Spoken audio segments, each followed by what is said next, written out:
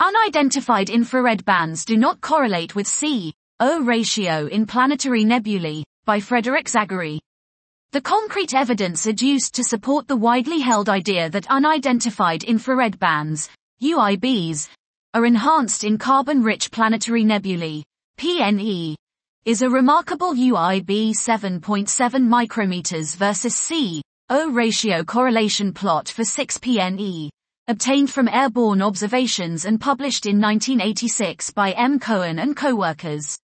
However, the spaceborne data presented by Cohen-Barlow in 2005 undercut this correlation, and I show that the larger dataset they provide disproves a specific link between UIBs and carbon abundance in PNE. It also follows from these data that interstellar UIB carriers cannot originate from the atmosphere of carbon-rich PNE. This was, unidentified infrared bands do not correlate with C/O ratio in planetary nebulae, by Frederick Zachary.